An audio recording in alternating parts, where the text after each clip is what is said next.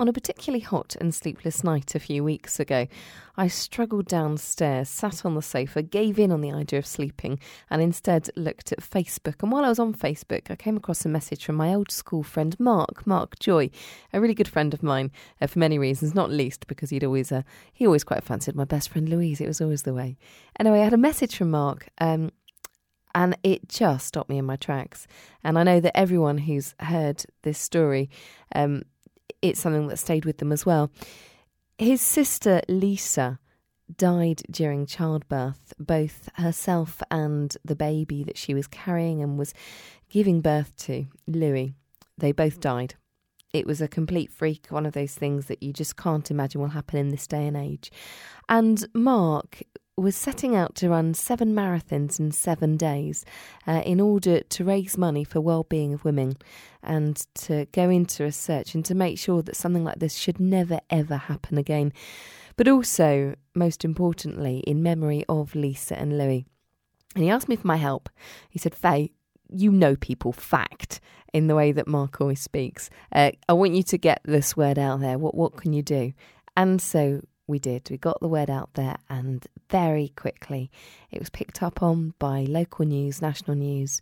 It became a national news story, and quite rightly so. Mark, not someone who's dead keen to chat and spend time behind the mic, obviously, in between running his 7 marathons, had to make time for the various interviews, but promised me that he would make the time to sit and tell Lisa's story and hear about her background and the events that took place on that day. He was keen to have some runners join him on the Bristol leg, so he went down and ran a few miles as he was taking part in his 5th of 7 marathons. So I started by asking him, how many miles had he clocked up by then? Oh God, don't ask me testing questions. I don't know how many miles I am. I don't know, get me a calculator. No, I really don't. I know it's like 184 in total I need to do. And I've been doing a bit over it as well, so I don't know. I still don't know. ask me again in a mile, I'll do the calculations. And how do your legs feel? They feel in pain, but it's a kind of steady level that I can tolerate, I think, for the rest of the distance. So yeah, no, I'm fairly content with it. No injuries, which is the important thing. So yeah. You're looking really fresh. I'd never guess that we've already run 10 miles or so today, haven't you? Yeah, 10 miles. I was a couple of loops around sunny Brislington, then round the ring road to Warmley. So yeah, ready for the rest. And you had to stop for a bit of a media pit, didn't you? You've had telly there, radio interview this morning. How was all that? Did it sort of make you... What were you more nervous about, the running or the media? No, I was way more nervous about the media. I'd feel really kind of... I don't know, I want to publicise this stuff as much as possible, but I don't really want to have to be the person to do it. So I'm a bit reluctant with stuff like this. But it's good. It's good for raising awareness of the charity and the conditions, so I'm happy with that. And, you know, on marathons, there obviously is that point where you hit a bit of a wall. Mentally, how is that? Do you go to a place? How do you cope? Well, I tended to... I don't know. I've got to a level where it's pretty much a permanent wall. So, as long as I'm kind of eating and taking breaks and taking things steady, then it's been kind of going okay. And, it helps a lot when people are around you to distract you with chat and stuff like that. So yeah, it's been really good. And quite a good crowd today. Is this what you expected? It was more than I was expecting. It's great. It's really nice. I only expected like a couple of family members to come out and maybe for a bit of a bike ride, but now loads of people are here, loads of friends and friends and family, and that's really nice. And next stop, are you breaking this into pieces, or she says half asking for herself? I'll be honest. Yeah, I've just been kind of stopping when I felt in need of water and a break. So sometimes it's been just a couple of miles, sometimes it's been 5 or 6 or more. But I'm in no super rush, so I just want to get around steadily. So we'll stop kind of whenever is really necessary. Well, good luck, Mark. You're looking fresh, and I'll catch you again at the other side. All right, thanks very much. Last time we spoke, we were saying goodbye at the Bird in the Hand on the Bristol to Bath cycle path. So tell me about your journey since then, Mark. Right, so after Bristol was good. It was great catching up with everyone. And I think actually that, in retrospect, that was probably one of the easiest of the runs I did, the marathons I did, because I was so distracted with talking to everyone that by the end of it, I kind of I realised that I breezed through it. Obviously, afterwards, I was feeling terrible, but during, I felt pretty good. And that was simply because there were so many people to chat to, so many like Lisa's friends and family and stuff. So I really enjoyed Bristol, and then so after that we were down to Exeter. So Lisa's, we've got family in Kenton near Exeter, which is kind of near Dawlish, Dawlish Warren. So I went down there and I ran the X Trail, which is from Dawlish up towards Exeter, around and back down to Exmouth. And then I needed to add on a few miles, so it was from Exmouth back up towards Exeter. That was lovely. Lots of our Kenton Exeter family down there, and they were great. Like really good support, and Lisa's cousins and uncle running and cycling with me, and everybody else was whooping as I kind of crawled past. So that was really good. That went well. And then yesterday that was Cornwall. So Cornwall started in Bodmin and ran the Camel Trail. And the Camel Trail is like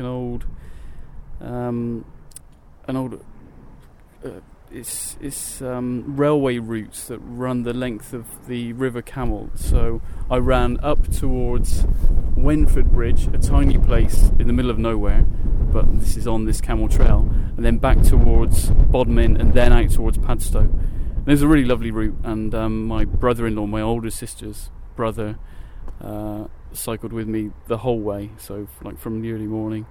And nice. The scenery was like a lovely distraction. Then finished up in Padstow, which was really nice. In terms of scenery, it was a pretty emotional at the finish line. I blubbed, and my mum was there, and she blubbed, and but it was lovely. And then of course, over the course of the 7 days, I had all this stuff in the back of my head that I plan to do when I finish this. Right, I'm going to run to the beach. Clearly I was unable to run to the beach, but I went to the beach, and I kind of crawled in, cooled off my legs, then was desperate for food, so went with family to kind of like a nice meal, and it was lovely. It's a nice end, so I was glad of that. How does it feel now it's over? It must be a really strange feeling. Yeah, I it's kind of odd. I think physically,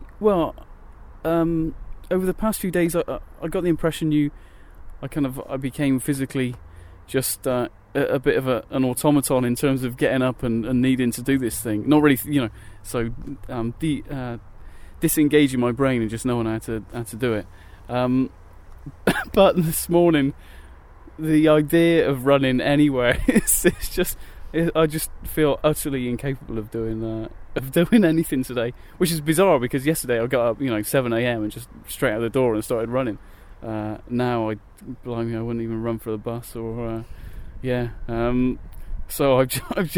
I felt really, really shattered today. And I just got in the car to drive over here, and I sat at the wheel for a couple of seconds thinking, should I do it? Am I capable of this 5-minute journey?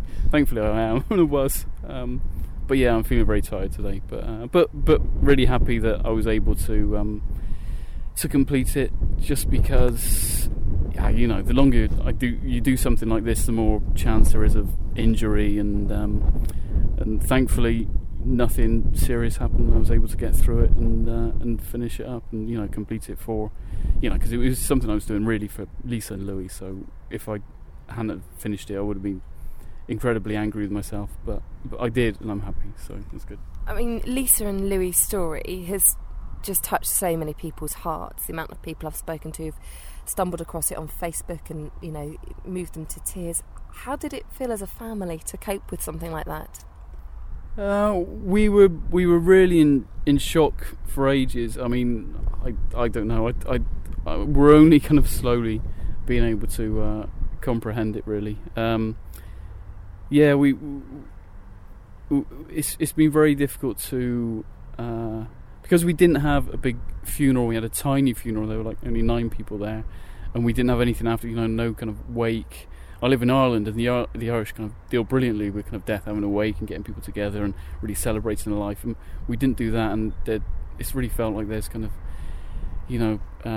stuff hasn't been talked about. So it's good to have something like this, like a focus like this, where we've been able to talk a bit more and share old memories with friends and family. That's been really good. And I think it's been useful in a way in that sense. But yeah, it's been incredibly tough and difficult to get through that shock that we first felt. Tell me what Lisa was like. What was your childhood like? Because you're one boy of 3 sisters. That's right, isn't it? Yeah. So I've got an older sister. Then there's me. Then there's Lisa. So she's 2 years younger than me. Older sister's 4 years older than me, and then I've got a youngest sister. She's 11 years younger than me. So myself and Lisa were like closest in age. And Lisa was because she's only a couple of years younger than me. She was a real like tomboy as a kid, always getting into trouble. And I'm sure I was halfway leading her there as well. But she was brilliant fun as like a kid. Then we went through the teenage years of never talking to each other and throwing stuff across the table at tea time, which I think every brother and sister do. But after that, we became really good friends again. I think now it's only really in retrospect that I've come to realise I think she was probably my best friend, which is kind of unfair on her, because I think she was best friend of lots of people, because she was such a great listener. And also I think the thing was she was really non-judgmental. It's really difficult to when you chat to someone or listen to someone's problems to come back with an answer or say, you should be doing X or Y. But Lisa was she wasn't like that at all. She would listen, and she was a great listener, and she was always there for people. But yeah, she great fun. She real kind of highs and lows girl. She'd be really kind of up on the ceiling and throw a strop the next minute. But that's what made her so lovable and unpredictable as well. But yeah, I love her dearly, and you can miss her an incredible amount. As we all do. And how did her and Phil meet? That's a good question. They met on holiday, actually. Yeah, they met on holiday. I can't remember where it was, but this was about 11 years ago now. They met on holiday. Perhaps it was it Mallorca or Crete? I can't remember. But yeah, they met away on holiday, and I think both of them kind of hit it off at the same time, and their kind of like relationship kind of blossomed from there. Very much like a Gavin and Stacey type relationship. Phil's from kind of Essex and Lisa's from West Country this way, and they travelled a lot in between. Things went really well for them after that. And what happened on the day, Mark? Because until that day, the pregnancy had all been completely normal, hadn't it? Yeah, Lisa, on every test, Lisa was completely standard, completely healthy. Actually, she had some extra kind of scans as well, because where the maternity ward, the hospital she was at, they kind of offered her these extra scans because one of the researchers was going through this thing of doing more frequent scans. So she was being more heavily monitored than like the average mum. But yeah, she was completely, perfectly healthy, and no reason to expect anything untoward. And she just wanted to have like a natural birth. She wasn't nothing more kind of complicated than that. But yeah, on the day, early in the morning, she kind of felt kind of labour starting. So herself and her husband went to the hospital, which was about I think a half an hour's drive or so, and she got kind of checked out. They said while she was a bit too early really to kind of stay in hospital. So they gave her the option to either stay there and, you know, it could be quite a while, or just go home and then come back in. So she said, we'll go home and see how things carry on. So they did. So they turned around and went back to the farm where they live, or started the journey kind of back to the farm. And at that time, on the way to hospital previously, or on the way to the hospital that morning, Lisa had called my mum and dad to say, I'm going into labour, so come and drive up. So mum and dad started the drive from Bristol to Essex, where they live. And by the time Lisa had got back from the hospital, my mum and dad were there. So they, sat down, had a cup of tea and stuff, and potted about a bit. And then suddenly, Lisa just... my mum said, Lisa just said, I don't feel well. And Lisa kind of turned very pale, went quiet, and then just collapsed. And my mum was there, and Lisa essentially collapsed into my mum's arms, not breathing. So my mum phoned the phone 999, took advice over the phone for CPR. So my mum did CPR on Lisa. And during that time, an ambulance was coming, and the ambulance came. The paramedics gave CPR as well. It must have not been going well, because they then called an air ambulance out to pick up Lisa. Lisa was then taken, in air ambulance to hospital, where they kind of operated on her, tried to save the baby, tried to save Lisa.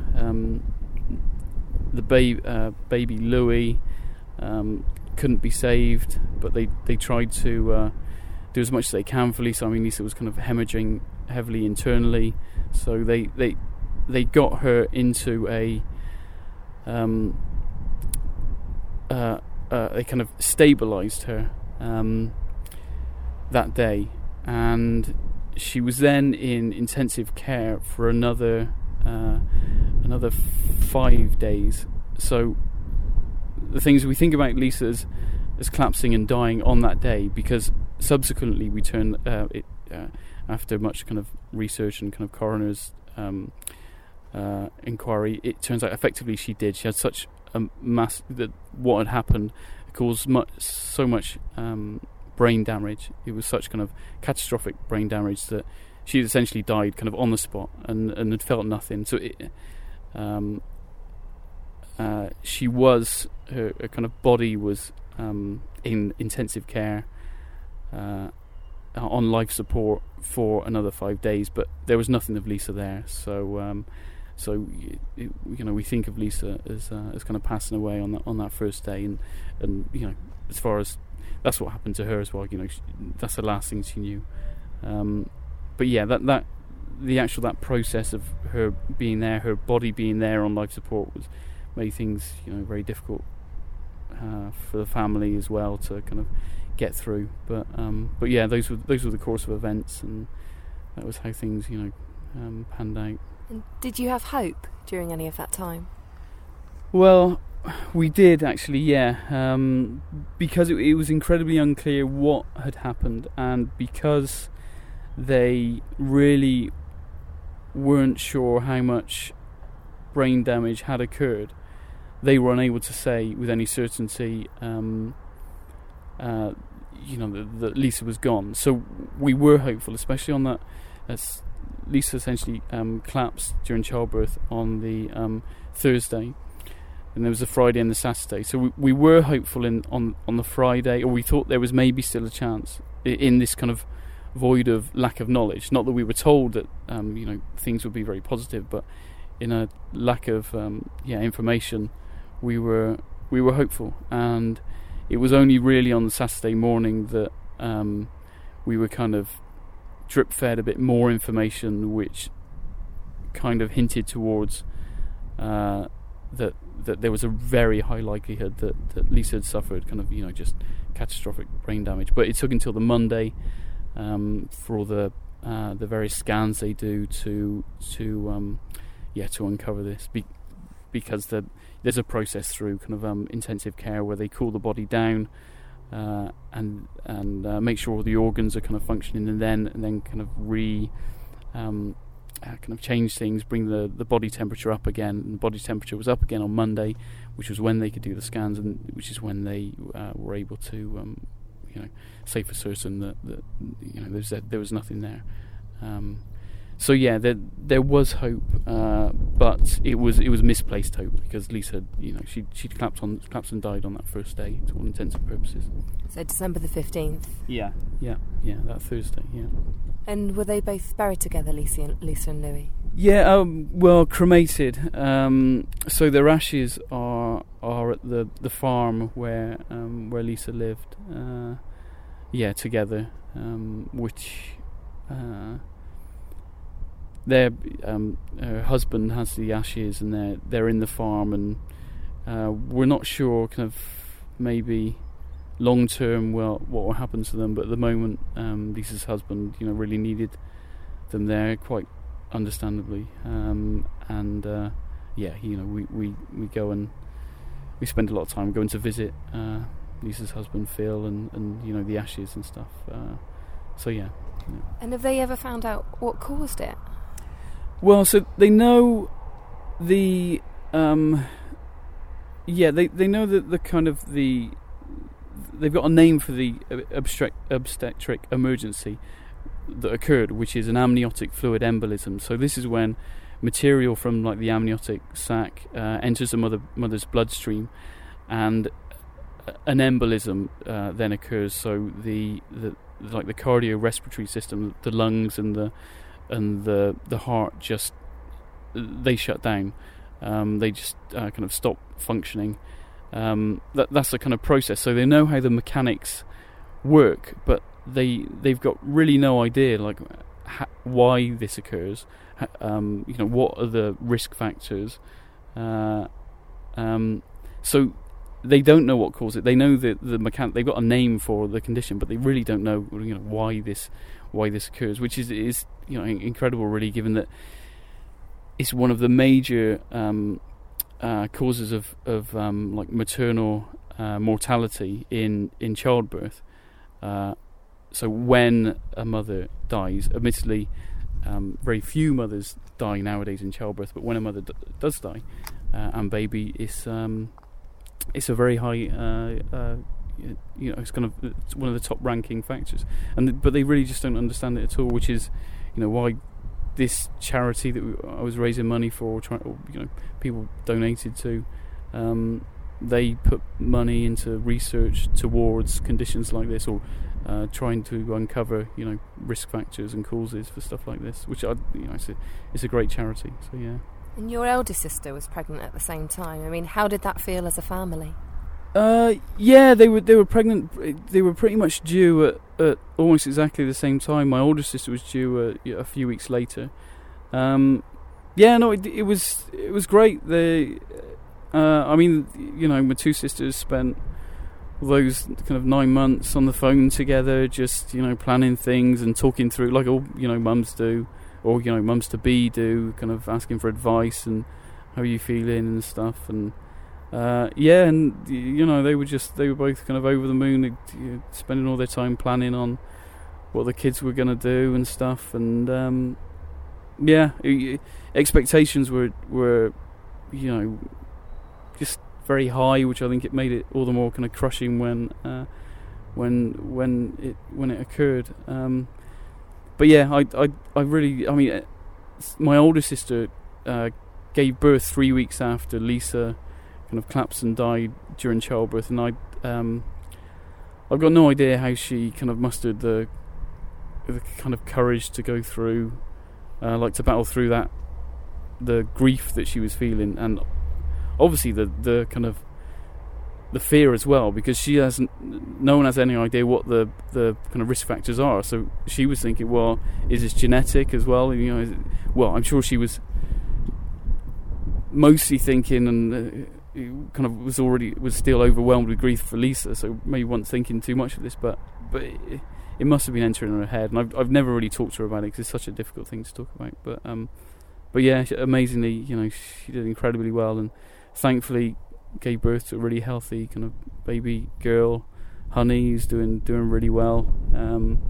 It's great for kind of the family to have that focus as well. And when we see Honey, we also kind of see Louis as well, which is a really nice thing. Yeah. When you were running, Mark, I mean, marathon running is a pretty hard and gruelling experience. You must have thought about Lisa in some of those moments. Oh yeah, no, I mean, yeah, most of the time.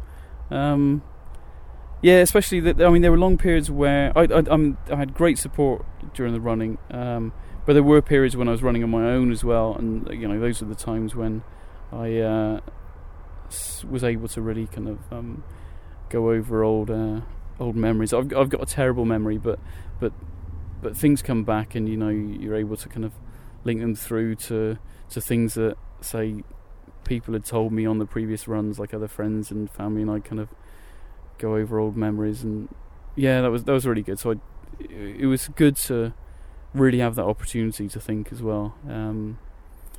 Yeah, and that I really enjoyed. There's a definitely a good thing of throughout the past 7 days.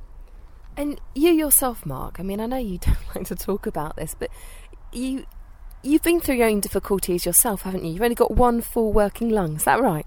Yeah, I do. Yeah, so I've got two lungs, but my diaphragm is paralysed on one side, so it means that the bad one, the left-hand side, doesn't fill up with air. It fills up with a bit of air when I kind of breathe in, but only because the other one is working. But I mean, mostly it's fine when I'm doing slow, steady running. That's fine. I mean, I can't really nowadays. I can't really sprint. Well, I can sprint, but I just get out of breath in an incredibly short period. And kind of hill walking, hills, I struggle with that. Just because mechanically I can't keep up with it. But thankfully it really doesn't show or take its toll too much with slow, steady running. So this I knew I'd be capable of doing this. Well, I knew mechanically I'd be, at least in terms of my lungs, capable of doing this. So that's one of the reasons I did it, or attempted to tackle it. Attempted and completed. Yeah, I am really happy I was able to complete it. I mean, the more the days passed, the more various pains were coming and increasing, and I was really worried on the night before last, so the 6th marathon. I was getting terrible pains in the back of my leg towards the end of the run, so I had to walk for 2 miles, and thankfully that was only 20 the 23rd mile, so I walked for 2 miles and then ran the last mile or so, and then I went to because I was still worried, because I was still getting a lot of pain. I went to this physio down in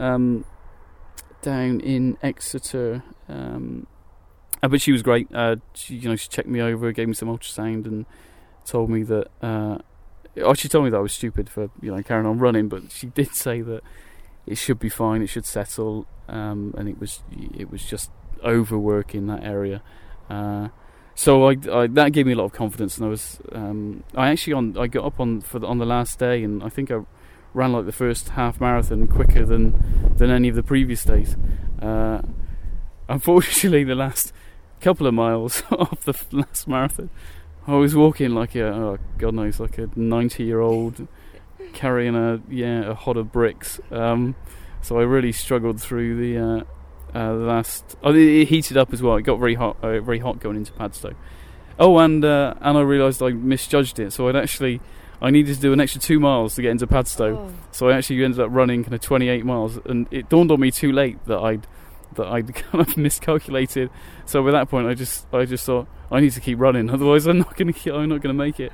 So I just ran into Padstow, and then met the family, had a bit of a blub with me mum, and then the BBC Spotlight came along with cameras and asked, without any sarcasm, if I'd mind running a couple of 100 yards for the cameras. I'm I think I've just ran 190 or so. maybe no, but they convinced me. So yeah, I ran a couple of 100 yards. I don't know whether it looked like I was doing anything other than a walk, but it certainly felt like I was, I wasn't doing much more than a walk. But yeah, it was good that they were there in terms of kind of publicising stuff. So yeah, but it was painful. Do you know how much money you've raised to date? It's currently it's over $9,000, which I can't believe.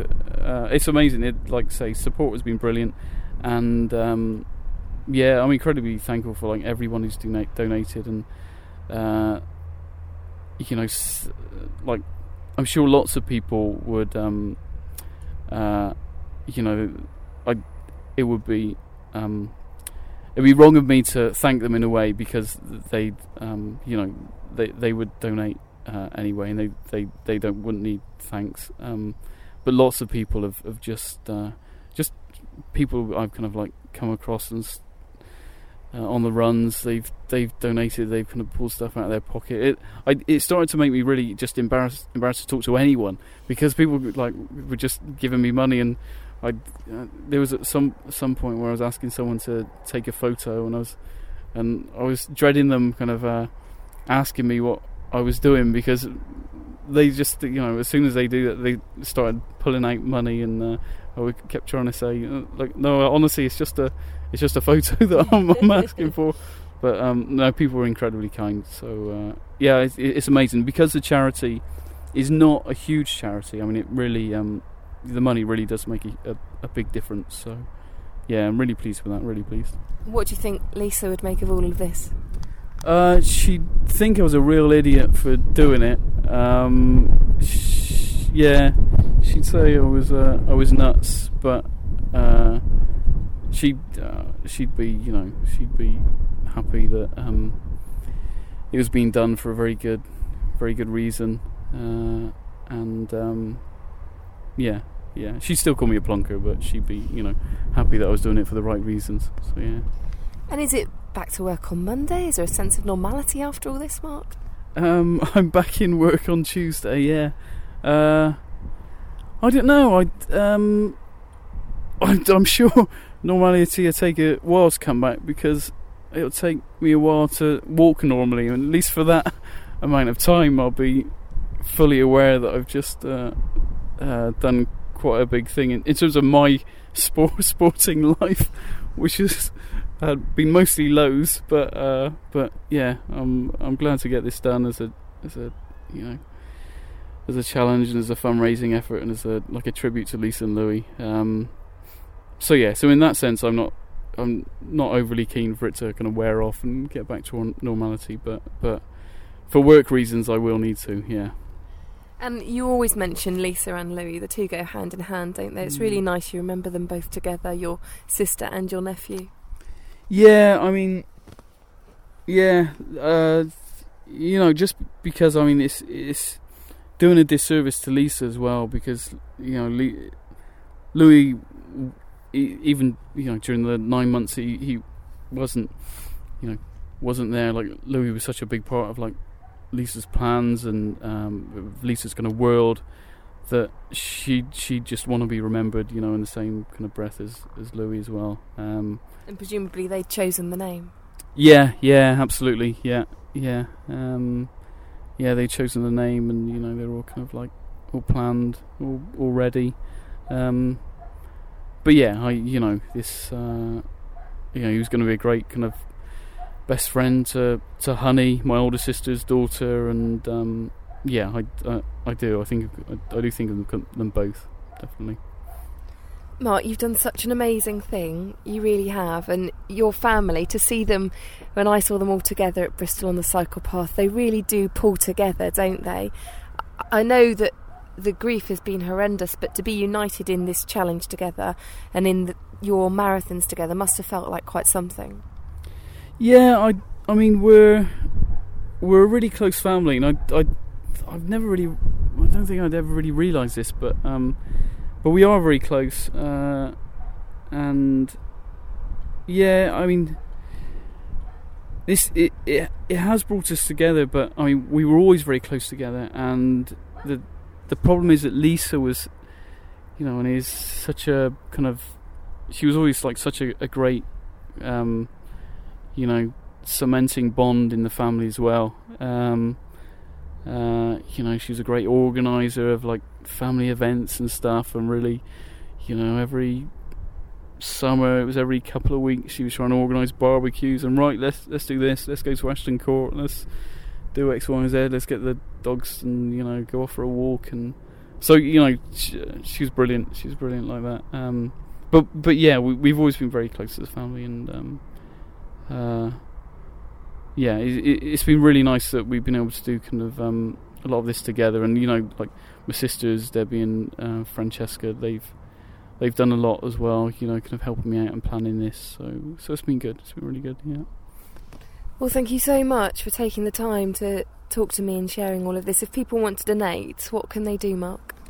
Yeah, we've got a Just Giving website, so it's justgiving.com/7 marathons 7 days. So that's all spelt out in full, 7 marathons 7 days. So yeah, any tiny donation, you know, however small, would be brilliant. And no more marathons after this? I'm never going to run again, never going to walk again. I'll get myself a mobility scooter as soon as I leave here. No, I don't know. This physio who told me that I was stupid also in the same breath said, of course, you know it would be good if you did a marathon in the next 2 weeks, you'd cream it because your stamina is brilliant at the moment. So I'm trying to get that thought out of my head. But yeah, never say never.